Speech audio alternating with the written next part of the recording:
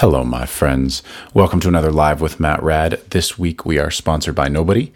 We don't have any sponsors. We don't charge anything. We don't run ads. No one is paying us anything. We just say whatever we want and chat and give the information for free. All that we ask in return is that you share it with somebody. You can participate on the Discord. You can ask questions. You can come check it out live. We're just building a resource for record makers to get good information. And today is no exception. This is one of my favorite episodes that we've done. I spoke to Rory and Spider about studio construction maybe a year ago, maybe 10 months ago. But this time I just had Rory alone to talk about mastering for the full hour. Rory is one of the wisest, most knowledgeable, and most level-headed people I know. And we talk a ton about mastering today, really with the idea to demystify the process and I guess counter a lot of the bad information that's out there, as you'll hear in the hour. We really get into the why of having a mastering engineer, the history of it, and then what to do these days to master your records.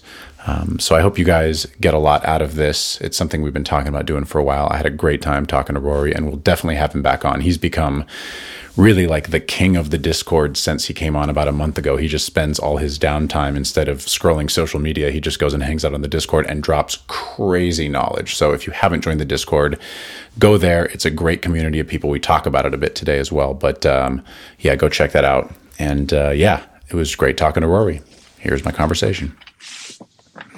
Hey. What's up, buddy? How are you? I am doing okay. How are you doing? I'm doing well. I'm going to turn my brightness up a little bit. Cool. Okay, I have a ring light, but it seemed a little too much. No, you look beautiful. You look handsome and youthful, and thank you. Ready to talk about mastering, huh? Yeah, I'm ready. It's good to see you, and good to see you last week for dinner. It was great. Oh yeah, man, it was great. I'm glad you guys, it was you and Lars and John could include me. It was a lot of fun. Yeah, and I almost feel like we started having some of the conversation perhaps that we are going to have today. I appreciate how excited and passionate and I mean, obviously you're a mastering engineer and you're a great mastering engineer, but you're interested in these topics in the way that I am, and obviously John is. You and John are very close, and you guys had a great podcast conversations for a while, and I know you and I have spoken at length about this sort of stuff. And also, you've been an amazing contributor in the Discord. We somehow wrangled you onto the Discord in the last month, and you've just been amazing. Just if people aren't on the Discord and you want to get the best possible information, there's people like Rory and Kian and Beckley and all these amazing people on there that we've had, and also amazing people that haven't been on the podcast, haven't been on these conversations, that are just sharing information. So I appreciate how much time you spend on there. It's been really cool to see you on there. Yeah. It's replaced my Twitter and Instagram habits. I'm trying to use studio downtime to be in there, or, when I'm in line at Starbucks or some shit, That's fantastic. I need to do my phone settings were being a little weird.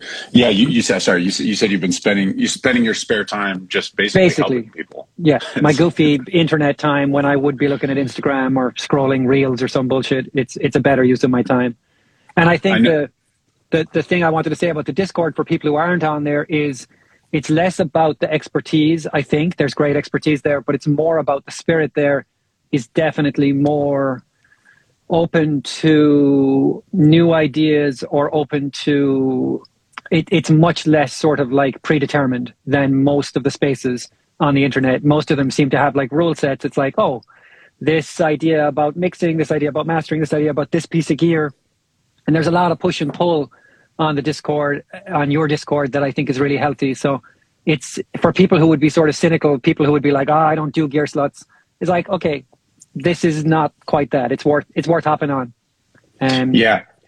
It took me a minute to get used to the flow of it. It's very fast moving, but that also has its own upsides, Yeah, absolutely. And it is part of our meaning the whole community, our desire to create spaces and create a knowledge base for people to share good information, but not be precious about things being the right information, which I know you and I have spoken about a lot, and we will get into today, maybe later on in the conversation about, there are some things that are, we're going to describe the way we see things as they are, but a big part of a lot of these music conversations. Technology is changing quickly. Formats are changing quickly. Roles are changing. Oftentimes roles are changing much more quickly than we have names for them.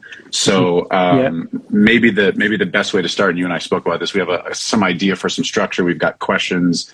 But the first thing was maybe defining what is mastering, talk a little bit about the history of it. And I thought it might be best for me to do my not as educated as you version summary as the way I see it. And then you can kind of make some corrections. What is a mastering engineer? What is the history of it?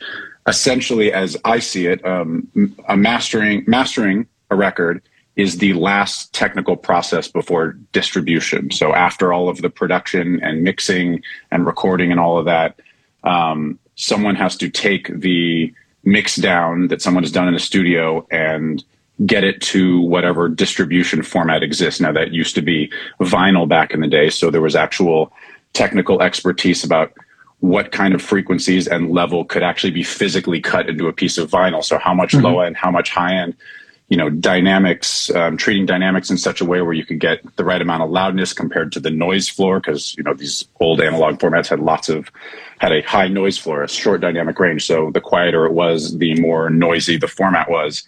From there, we get to cassette tapes, which are going to be different. I assume 8 tracks, which were short-lived, had their own format issues about loudness and distortion and that sort of thing. Then you get to CDs, then you get to MP3s, and you get to streaming. So over the course of recorded music history, let's just say the 1930s or 40s, commercial recorded music, you have to have someone who understands the way that the music is going to be distributed and consumed. And if you have one person who is an expert at doing that over and over and over, that person is valuable to the process. That is the mastering engineer.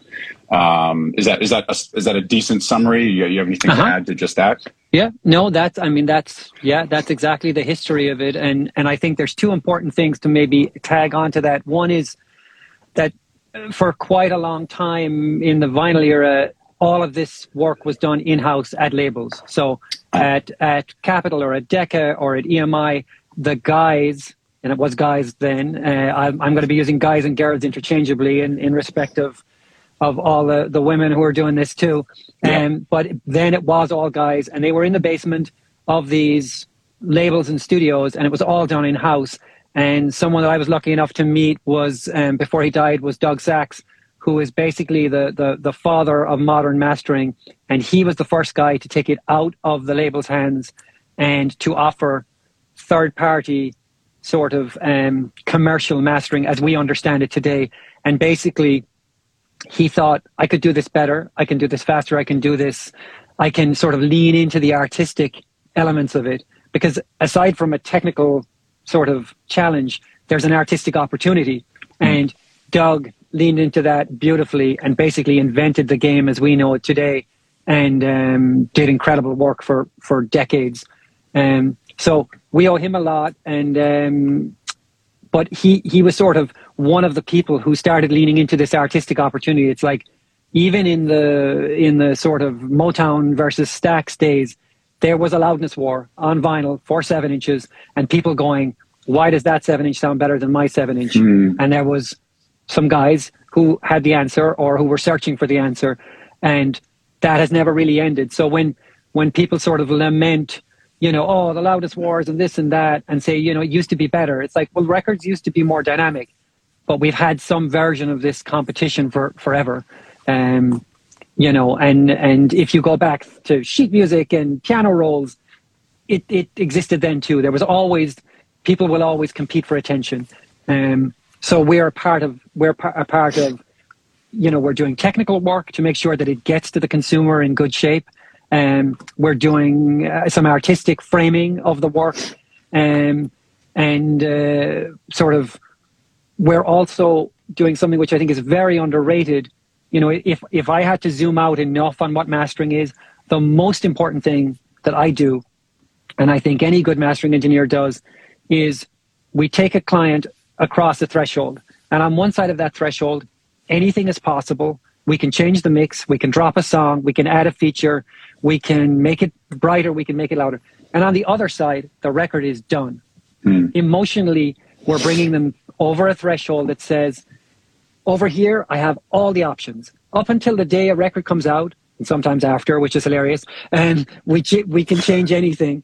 But what I need the most from a mastering process is that the client feels done, and they feel ready to share it with the world, and they feel excited, and they feel like if there were things we needed to figure out, we figured them out. If there was doubts, we answered them. That process of bringing them into that space of, I'm ready to share this work with the world. Not, I'm ready to do one more tweak on the vocal level, or I'm not sure if song 7 should have been there. So that's something in certainly in the modern era that I think is very important. And I spend a lot of time and attention in my work and in talking to people about mastering to sort of highlight that, because I think it's underrated. Well, that's a very important point, and I want to dig deeper into that. This idea that the mastering engineer is the last person in the creative process, because it really is the last bridge between making, like you said, making the record and finishing and it being out for distribution for consumers. I also wanted to define really quickly, because I would like this to be kind of, let's be as broad as possible. If people don't know what the quote unquote loudness wars are, we all know the idea that if you turn something up a little bit, people will like it a bit more. Oftentimes, if you open a plugin, the default setting has the gain turned up a little bit. You open the plugin, you're like, I like this better. And it's just because it's louder. Yes. As you said, through the course of music history, there's always been, if you play two records next to each other, the one that's a little bit louder is likely to have a little more excitement to it, because people respond to that. So the quote unquote loudness wars were really they talked about it in the CD era, where people were trying to make basically as loud recordings as they possibly could on the CD digital format. And there was lots of criticism about dynamic range getting squished and records starting to be distorted. Now we're in a whole nother era of craziness with LUFS and streaming and distortion. People are doing all kinds of stuff, but there's always been a conversation about, and I think we've done full hours about this, about loudness. So we could get into that more, but I just wanted to define that real quick, that there's been lots of discussion for those like 20-year-olds watching this. There was a whole discussion in the 90s and 2000s about the loudness war that it's worth looking into, I suppose. Well, one of the things I wanted to, we always get so many technical questions. What converters, what saturation, what do you do? So from my perspective, and we're going to go past this quickly, but what a mastering engineer does technically is not some magical mumbo jumbo. It's not and please feel free to adjust anything that I say. There is oftentimes very expensive equipment that is the best possible conversion and the best possible EQ and the best possible listening environment, maybe the most important thing. But a mastering engineer might do a little EQ, a little compression, or a little widening, or none of that. Or, it's a subtle process technically. And that's something that we always get these questions of what saturator, what EQ, and it's not to say that that doesn't matter, but in the grand scheme of things, that's not why mastering is important.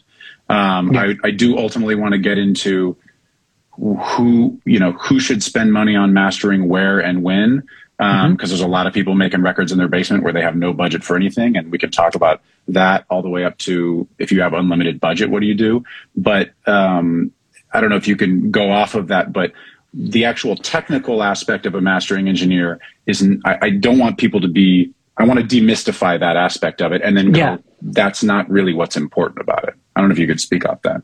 Yeah. So something, there's a trope on the internet, on Instagram, basically on so many of the tutorials that I get advertised every day, that mastering is processing, and that it's in some way some sort of high-end, high-minded, sort of dark art where we're doing esoteric things to your record. And some of that might be true sometimes, but the most important thing that we're doing is we are an objective ear. So just, the EQ that I use on 90% of the records I do costs $200. Half the people here have it on their computers right now. I use Pro L2 for my limiter almost all the time. I don't have some super secret, weapon limiter that you don't have. Same for Geringer, same for Randy Merrill, same for whoever, Dale.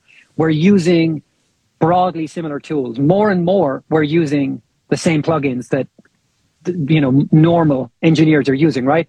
So the listening environment is very important. Obviously, having a great high-end listening environment, the best we can, that we can trust, and more importantly, that we know.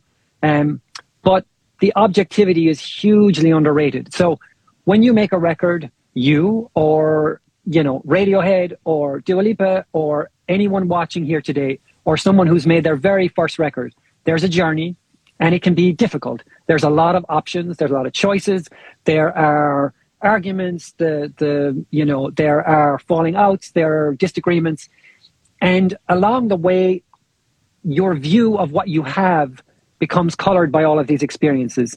It's can be hard to see, what you really have. If you've heard a song 1,000 times and it sounds too bright in the studio, but it sounds too dark in the car, and you're not sure, and your buddy comes in a bad mood because he just, broke up with his girl, and he's like, I'm not feeling it, bro. You get this weird collection of sort of hang-ups, and also the opposite. You can be overly sort of attached to ideas, or maybe think something is a little more, hitting a little harder than it is. So the mastering engineer comes in, and she opens that file and has never heard this, has no idea of this difficult journey that you've been on, this Lord of the Rings epic. And she presses play and goes, this is good. Listens down, feeling it, but it's a little dark. And she knows that because she is listening to commercial work. She is listening on the same system every day for many, many years. And, it's just intuitive. It's like, this needs X, Y, or Z.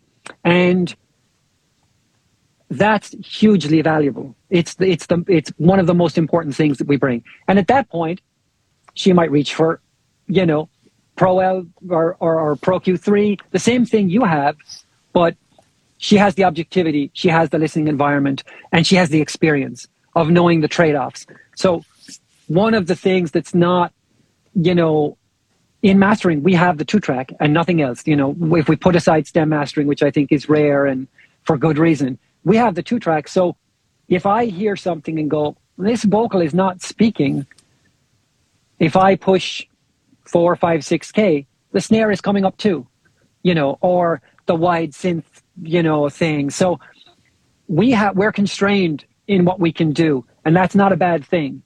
We're pushing and pulling subtly, and framing the work, basically.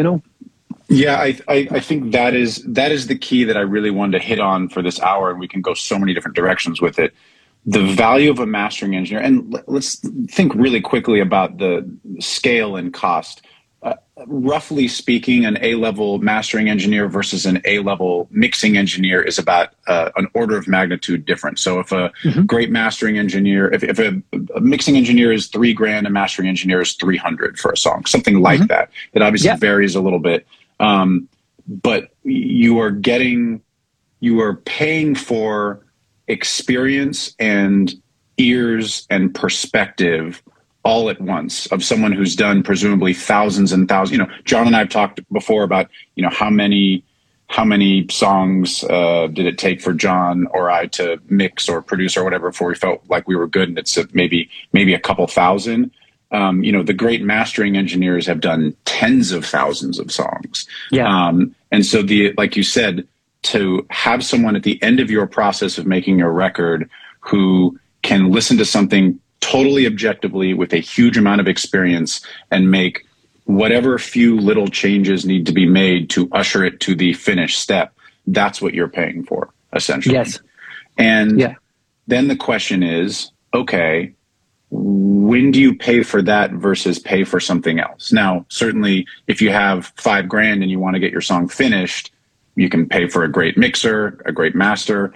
For those people, there were a number of questions like, I've paid for mastering and it's been really bad. Now I just want to master my own stuff. There's guys like Mike Dean. There's guys like Skrillex. There's these people who mix and master their own stuff. Although, I don't know if every time these things happen, but I've heard these stories, as we all probably have.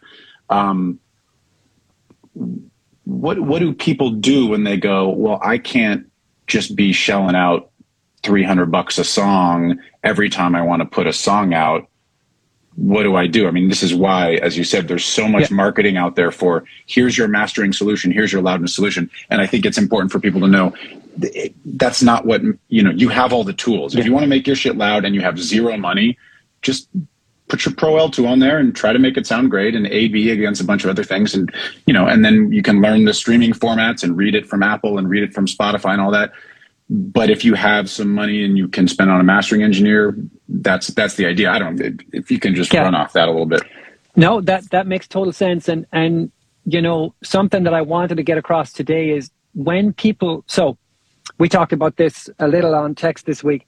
I grew up in a small town in Ireland. So I moved to LA 11 years ago, but the first 20 years of my record making life, 18 years, were in Ireland, in a small town, in a small country where good equipment and mentors were very hard to come by. I never saw an SSL in Ireland. I never saw a large format console in my life, in my entire record making life. I didn't put my hands on an SSL until I got here. Maybe, no, that's not true, but until not long before I got here. It was very hard to get the information that I needed.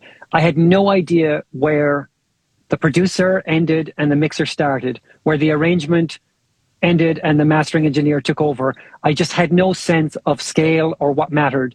And I think that what I've come to learn in my time here, which wasn't at all obvious to me when I was in Ireland, when I was that guy on the island, is that the sound of great records that you hear, modern records, is not made in mastering. There was a time when more of the sound of the record was shaped in mastering. We're not in that time. Maybe we will be again. I don't know. I'm not one for pining for the past, right? But now, when you hear a record that Manny or Serban or John mixed, the mastering engineer did not make it sound the way you're hearing. The mastering engineer did small, often subtle corrections, sometimes crucial, but they're not making the record feel the way it feels. That's all imprinted already. And it's so wild. Sorry, just as a quick, it's so wild how many times I've heard from professionals, A&Rs, managers, even artists and producers sending me something going, it's not mastered yet, though. Yeah. As though that it's going to drastically change, or that whenever I send a song out for master, or even, and you can speak on this as well, like mastering doesn't change it that much from a technical mixing perspective, but if it's a good mastering engineer, it's going to change it just the right amount in the right way, and then it's done. And that's what we're doing, is it's done. And that feeling of it's a cohesive one piece of work, that the technical disappears and the song comes through. But all that to say, if you're making, we're talking about, the decision tree for someone starting out, or someone maybe who's in the middle of the journey, saying, where should I put my money? And more often than is good for my business, I write to people who are on a tight budget and say, you shouldn't pay me to master this. You should have someone mix it better. That the difference between a Serban mix and the record that comes out is almost nothing. A great mix. The difference between John's mixes and Dale's masters, it's very small. It's crucial. I'm not diminishing it at all. I love it. I live in that pocket. But we have to know that it's small. Even with sort of mid-level, if we're talking budget or whatever, mixers, their ref mixes sound very good. Now I'm doing meaningful things. My people like me are doing meaningful things. But the sound, the feel, the shape of the record is defined in in arrangement, production, recording, and mixing. So if your stuff sounds janky and you think that mastering is the missing puzzle piece for $500 a track, it's not going to work. Sometimes, occasionally, I've pulled rabbits out of the hat, and I've seen people do it too, heard people do it, but it's not where the sound of those records is made. So, an important, the most important place where a record takes shape is in the arrangement, in the writing and the arrangement. And then from there, each step has less sort of impact on the outcome. So the production, the recording, the mixing, each step has less control over the overall shape of it. The arrangement is a huge and underrated thing, again, because nobody can sell you arrangement on the internet. They can't sell you an arrangement box. So its value has been pushed down on Gearsluts, on Instagram, on all these tutorials. They can sell you one weird trick. They can sell you a $10,000 compressor, but they can't sell you a good arrangement. And they can't sell you objective ears that you trust. I mean, no. This is a big thing that I wanted to, and I actually don't know where this is going to go. I was going to kind of freestyle it. I almost feel like if you're a young record maker of really any kind, I mean, it gets back to what we talk about, collaborating and building your community, that really what a mastering engineer how they should function in your life as a record maker, as a producer, mixer, engineer, whatever, is that there's someone you have an ongoing relationship with that you trust to give you, it's almost like the most refined mix feedback or something. It's not exactly that, but like a friend of yours that you always go to at the end, and that's their job, and you give them the finished product, and they know your taste and they know your tendencies. John talks about this with Dale a lot, where they know each other very well, and they know what kind of things that they get back from each other, what John delivers, what Dale gives back, and that relationship allows them to trust the finishing process, or allows John to trust the finishing process. So I almost feel like there's a number of people that ask questions about, well, I've paid some random person for mastering and I hated it. What should I do? Me too. I had exactly that experience many times over. Or where I didn't get to make the decision and someone else did and I didn't like the outcome. And it's why I started mastering, because I was not happy. Now, I don't think I was correct. I think some of the masters I was getting back were good, and I didn't know how to. I was listening to the masters on my speakers in the janky room I was in, and thinking, "Oh, this is no good," and maybe it was a lot better.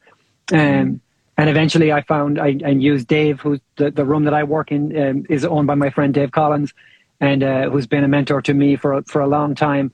And eventually, I found Dave and did some records with him, and the experience was like, "Oh, I get it," And what was it about that experience? What turned on the light for you? A lot of the quiet, sort of less verbal confidence, and sort of less, I think, and I've been guilty of this a lot. I think a lot of mastering engineers want to sort of impress with either the sort of dark art element or the technical wizardry or the whatever.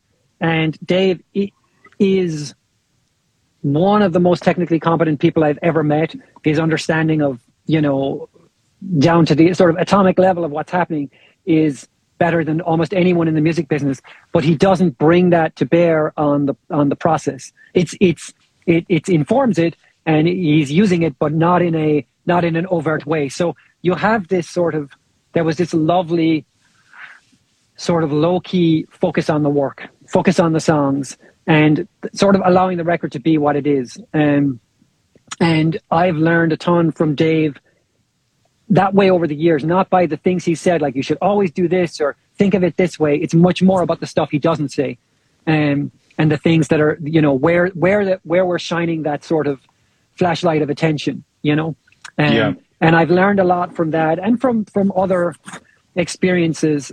It's natural to want to, if you're enthusiastic about something, or the flip side, insecure about it, to want to sort of flex about technical things. And when people ask me like, "Oh, what about this compressor?" or "What about this dither?" I'll try to steer it away and say, "Well, what about your record? Let's get back on track here with what we're about." And it's easy to be distracted. The shiny boxes are beautiful, and the gear, and they're very beautiful. Hearing music on a big system like this, it's life-changing, Yeah. But art the records is more important. I think I've felt this when I was younger. I think it's frustrating for young record makers to feel like, they're paying for something that quote unquote isn't doing very much. Like I remember the first couple times I had things mastered, and I was like, "What did you do to it?" It's like I turned up, a dB at 800 and used my limiter. And I'm like, I could have done that. I didn't say that, but in my head, I'm like, I know how to turn up 800 cycles. And then, of course, as I go on and make more records, realize like, that's exactly why I have that person, because I already didn't do that. And I did a million other things in the mix and did all kinds of sound design, all this other stuff.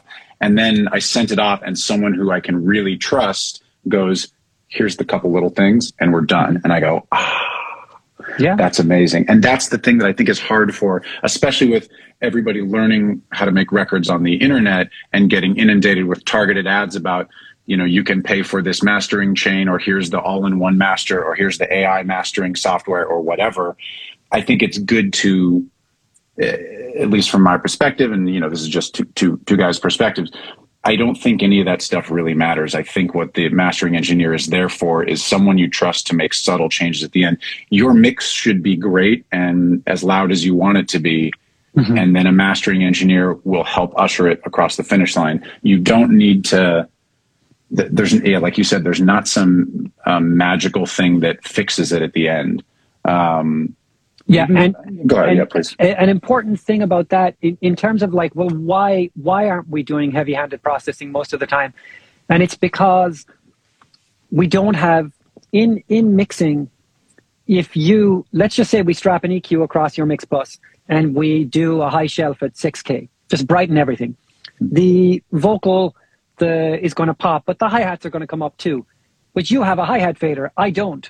In mastering, I can't get at the hi-hat separately. So if you want to make a bright, shiny, modern record, you can do processing on the bus or processing on the mix bus or on groups or whatever, and then you can work the trade-offs in a way that a mastering engineer can't.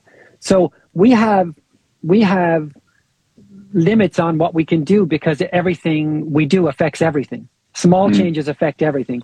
So, you know, it's hard to separate out the kick and bass in mastering. You can do some stuff, but if I want more kick drum for energy, depending on the arrangement, it's going to be hard to get at it without affecting the bass too. Whereas you have a kick and a bass fader or multiple faders, and you can have your cake and eat it in the mix process. So we want to get as close as we can. And I encourage people. I'm not a mixer, and I wasn't a very good mixer when I did mix records, and so I try not to give mixing advice. But in an ideal world, you want to lean less on the mix bus for heavy-handed processing. Not that great records haven't been made that way, but you want to lean less there and do stuff more upstream on groups or on channels, because it can be a little bit of a challenge the way things interact when you have heavy mix bus processing. Your attention is focused on one place. You make a move. Oh, that feels better. And then you go and get some water and come back in the room. It's like, oh, but now everything else is fucked. And it's this kind of tail chasing experience that we've all had when you've got complex processing on the bus.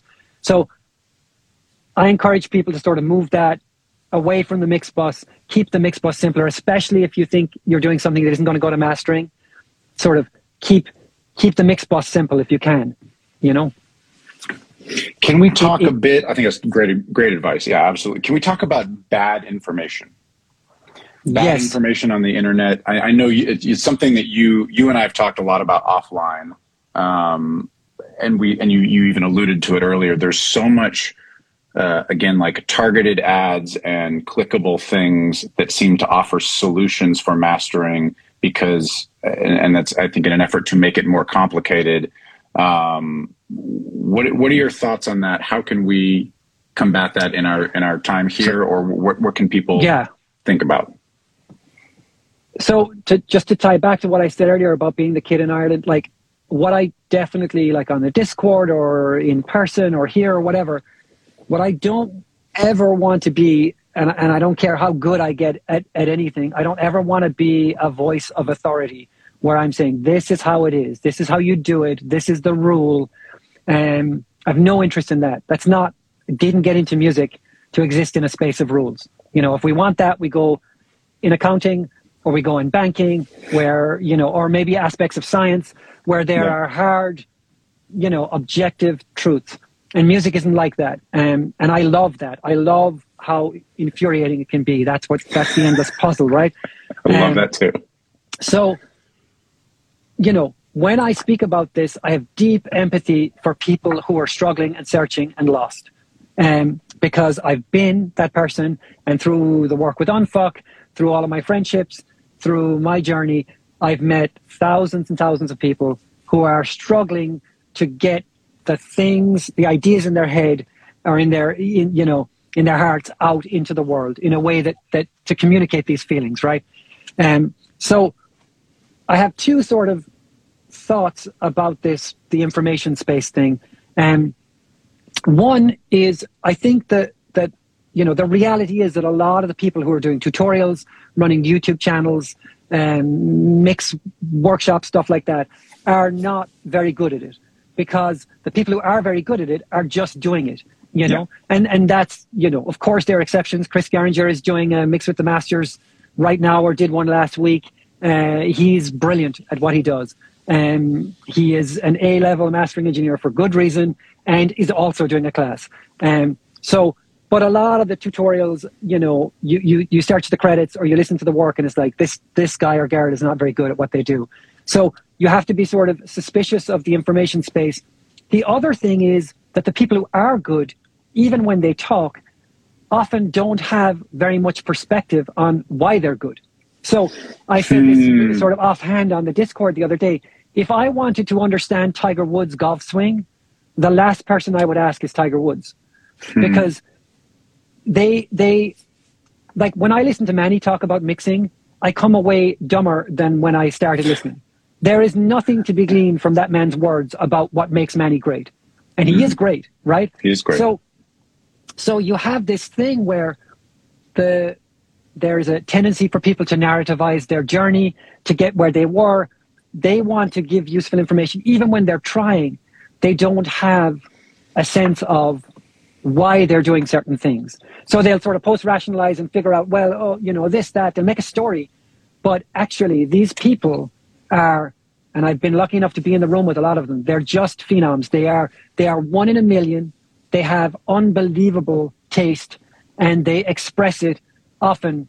And something that I've had a very small taste of this through the Unfuck work. We would go into rooms sometimes, and I would be listening with Spider, and we're working, and I would say, we need to put the speakers on this wall. And the client would say, oh, okay, why? I don't know. We just need to do it. And then 10 minutes later, the processing would complete, and I'd be like, oh, it's because of the primary base mode and the secondary reflection from this surface, whatever. My brain would catch up with my intuition. And a lot of the greats, their brain never catches up because it doesn't need to. They work on intuition. The Spikes, the Mannys, the Tonys, they're brilliant because they don't let their thinking mind inhibit their intuitions.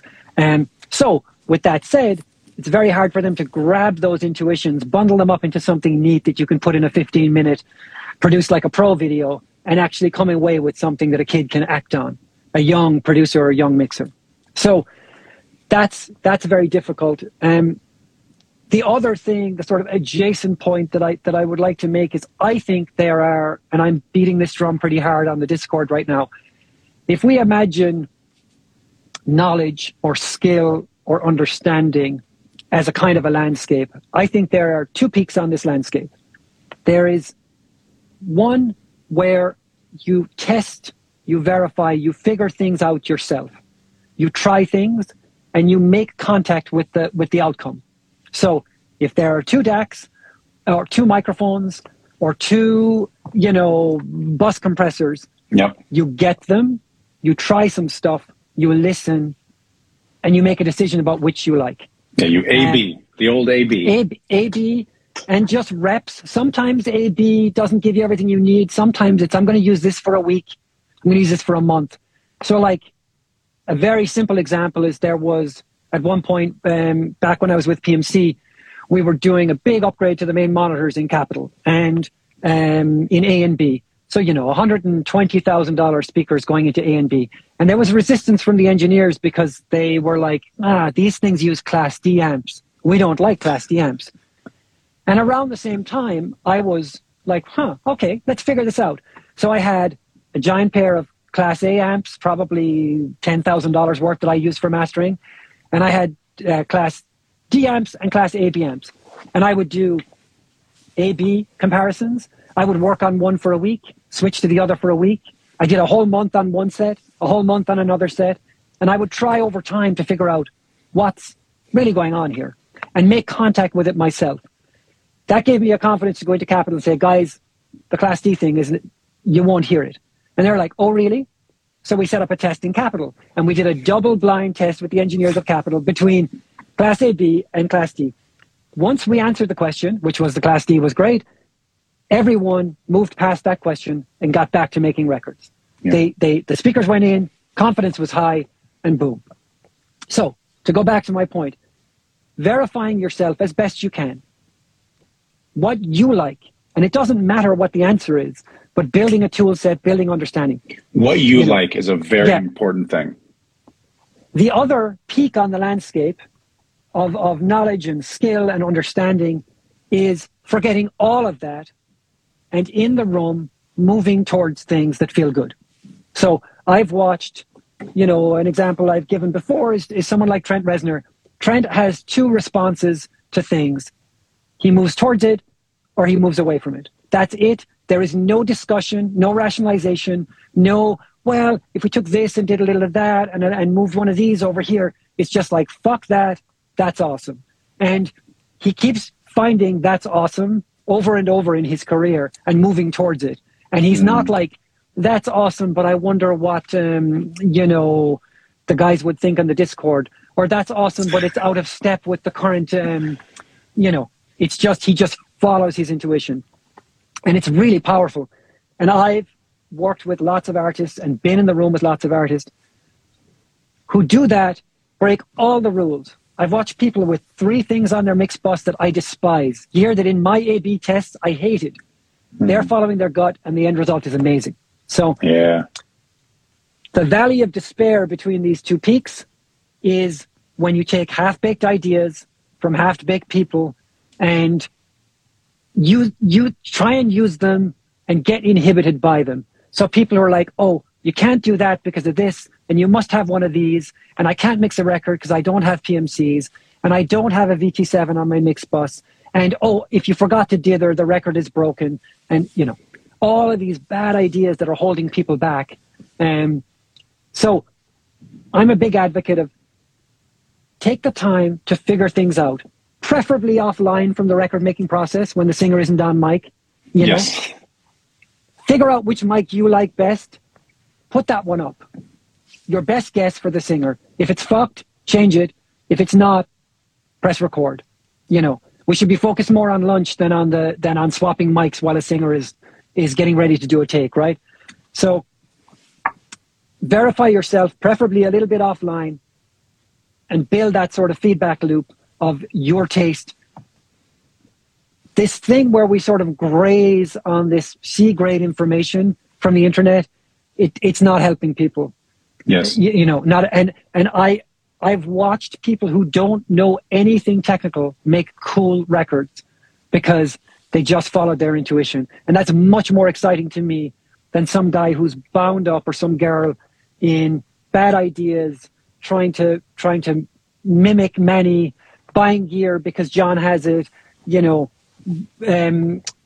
eavesdropping on a mastering conversation with me and thinking that 0.1 of a dB on something mastered matters more than it does.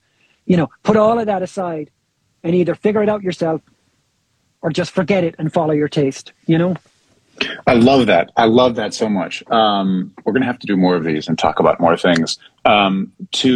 To circle back to this sort of philosophical thing about mastering. Yes. I think the thing that I want to get across, and I imagine it's maybe you'd put it this way, or maybe you'd adjust a little bit, but I'd like people to understand the why, the philosophical purpose of mastering, and then do it however gets you there. Don't do it because you're supposed to spend X money and send it to someone who's going to do these 5 things. That's not what mastering is. There's not an AI algorithm that's going to maximize your loudness. Those tools can be interesting, and I've talked about those before. They're fun for production. Like, let me see what this crazy, EQ match thing does to my sound. But the process of mastering, and whether that's hiring a mastering engineer or you learning how to be a mastering engineer, or just the process of it, is really an objective ear that is going to get you to the next, to get you finished. The next step being it's out, it's going to be out into the world.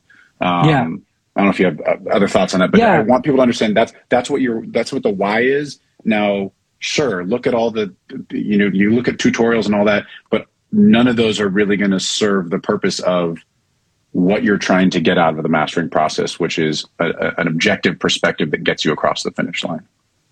Yeah, exactly. And when I look at mastering tutorials or people talk about the work, ideas like, well, we always make it louder. It's like, I sent back quieter masters than the mix came in. We always make it wider. I probably narrow mixes more than I widen. And I don't widen very often. I narrow because that cool trick synth that you were hot on in the studio is distracting me from the vocal. I'm trying to connect to the song. And sometimes the stuff in the sides there's too much of a party going on out here. And I'm not connecting with the singer. So the idea that we always widen and that should be somehow a standard part of mastering is a bad idea. Things like that we use multiband a lot or stuff like that, or that we're always using hardware. I'm using hardware maybe 20% of the time. And I know firsthand from talking to people that despite sort of what you'll see on the tutorials and things like that most people are doing most of the work in the box because of the pace of things. And also, when someone asks me I think this might have been a question on the Discord, why would you go out of the box for hardware? And like the hardware that I'm looking at here, we have 2 custom EQs that Dave designed that are extraordinary, custom line amps, there's a custom A-to-D, all sorts of baller compressors. I have everything I could ever have dreamed of having access to. But I'll go for that if I need more color, if I need compression. Most records have too much color and too much compression already, where I need to mitigate the downsides of that processing much more than I need to add more of it.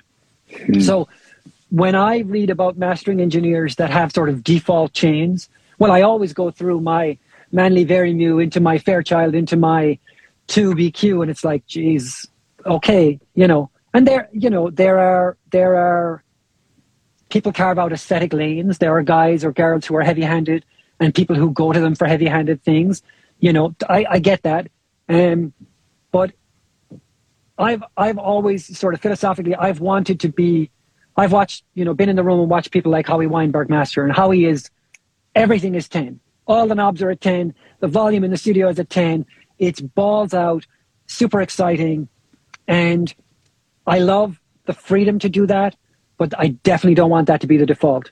I want to be able to go from a jazz bossa nova record that needs just a touch to like the kind of stuff I was doing with Health or whatever, or that new Health Korn remix or whatever. It's like, it's really extreme, what's needed, and the mastering, the sort of push that we're doing, So I don't know if I answered your question, but you totally, and there's so many things off of that I love, which is that the main thing being, again, everybody has so many tools for production and mixing.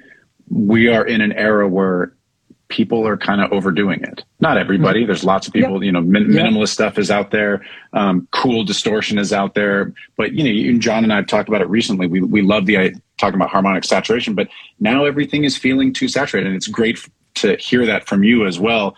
I think what the mastering engineer does is just help make adjustments to the things that you're doing. And if right now what's happening is everybody is slamming mixes and widening everything and saturating everything, there isn't an unsaturation knob for a mastering engineer, but there are versions of things like that where you can soften and you can, instead of widen, narrow a little bit. I love hearing that. It reminds me a bit of, the old school Rick Rubin, one of the greatest producers of all time, getting his reducer credit on early records, that sometimes the right thing is to actually undo or underdo what one might think mastering is supposed to be, which is loudness and saturation and all that. Yeah. We all have the same tools. I mean, I don't have, tens of thousands of dollars worth of outboard gear, but you're saying you have all this gear and maybe it gets used 20% of the time. Mm-hmm. That's really important for people to hear. It is not about the gear or doing a certain thing a certain way. It's about having a set of ears that can help usher it into the next thing. Yeah. And, I've said this many times in different places over the years on the podcast or on Gear Sluts. I would master a record. I need good speakers and a good room to master records. I absolutely do. I need a good environment. I need to know it. But I would happily master records with the stock plugins in Pro Tools or Logic or whatever in a good room versus if you give me a bad room or bad speakers and all of the fancy outboard, all of the beautiful things. They're no good to me if I can't hear what I'm doing. So I live in a world of half dB.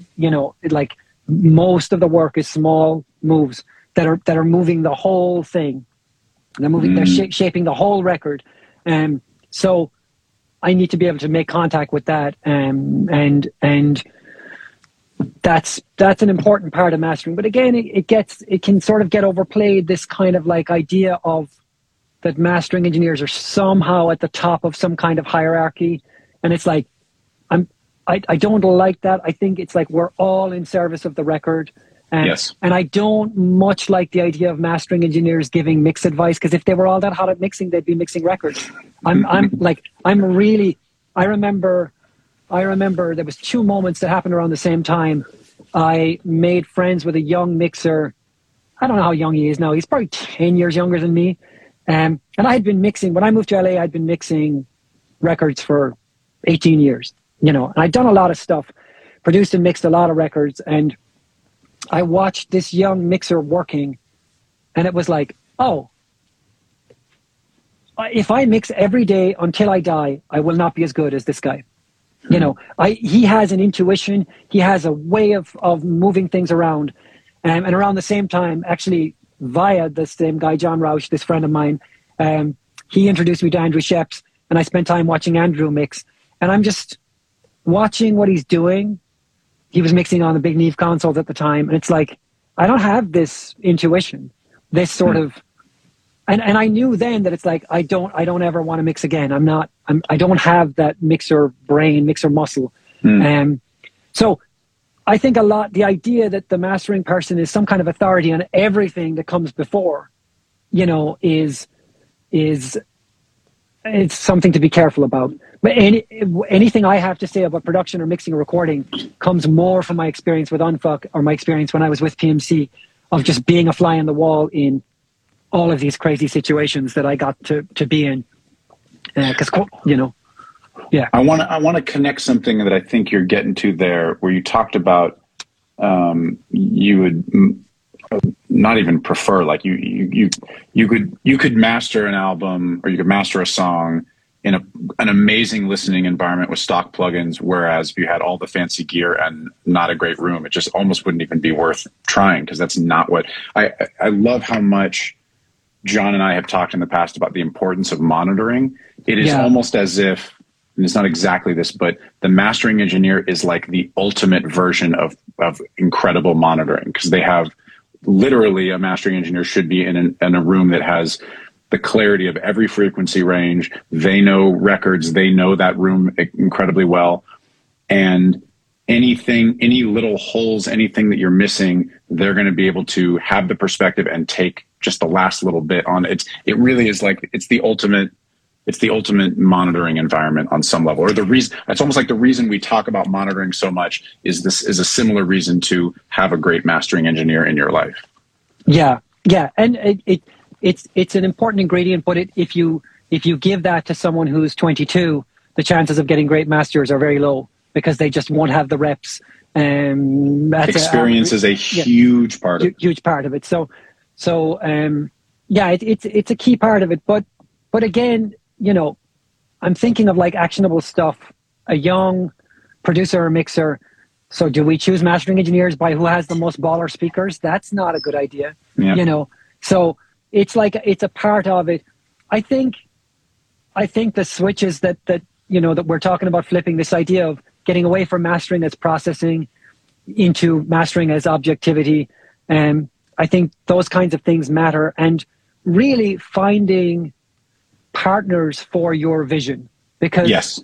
the most important thing is getting the song to the listener.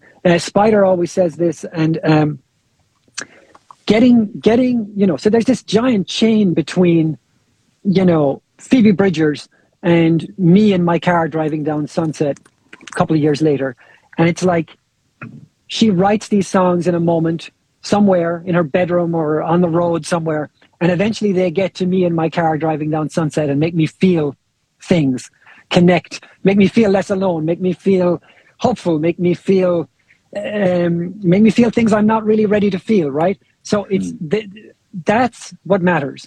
And in between, there are all these things. There are microphones and lunch orders and Ethan Gruska, and I don't know who mastered that record, but there's a whole bunch of steps, mixers and labels and A&Rs and opinions and money and budgets. And there's all of these things that connect, that are in that chain. Ideally, we want to minimize the amount of those things and minimize their sort of negative impact. So in mastering, it's like looking for someone who gets you. So I've definitely had the experience of, like, as a mixer, but also on forums and among friends, getting together with mastering engineers.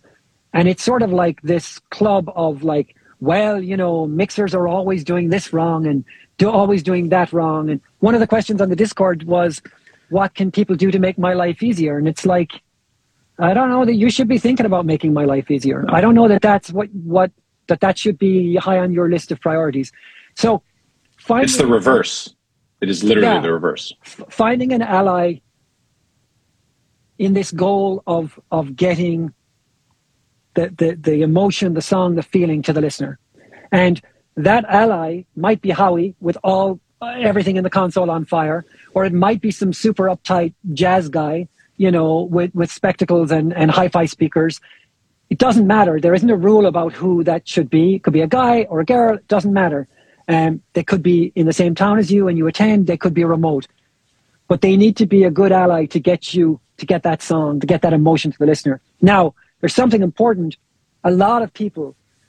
Okay, so give me a minute to sort of expand on something. I know we're out of time, but... No, we're not out of time. Go.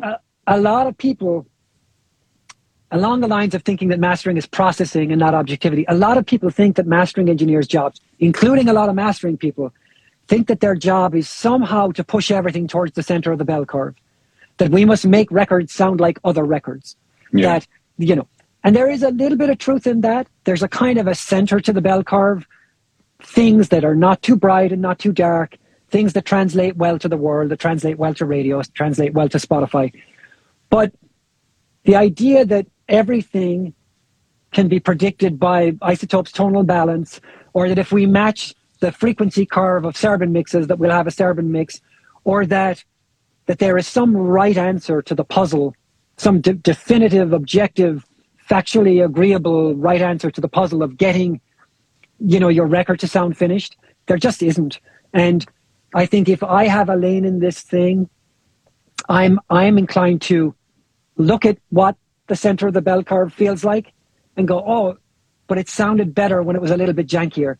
And I'm sort of developing a career as someone who's more inclined to leave it a little bit towards the tail of this curve, right? But some people are chasing very bright, shiny, modern. They want their record to sound like Bruno Mars, and that's all they want. And if you want that, there are people who can help you with that too. And being honest with yourself about what you're looking for and finding an ally in that journey, or multiple allies. It might be that I know mixers who go to one guy for, their pop mixes and go to another girl for their, maybe indie folk thing. And that's totally legitimate too, because you lean into the skills or the vibe of someone for a particular genre. But yeah, that's an important thing, I think, is just zooming out from the detail, from the baller gear, from the fancy rooms, and thinking, what are we really trying to do? Really, really trying to do with this thing? And finding someone to help you with that. I like that you said I can't remember exactly how you put it. Find partners to usher in your creative vision. The mastering engineer should be that as well. Maybe we could just do the last 2 minutes on. I'm a bedroom producer. I maybe have spent a couple $100 here and there to, hire somebody to play something, or maybe I had some local guy mix a thing and it wasn't very good, so I'm doing it myself. I paid for mastering one time and it sounded all crazy and I didn't like it, but he said that he knew how to put it on Spotify. I don't know what I'm doing. I don't have a lot of money. I know what I'm doing. I'm making records, but I don't have a lot of money.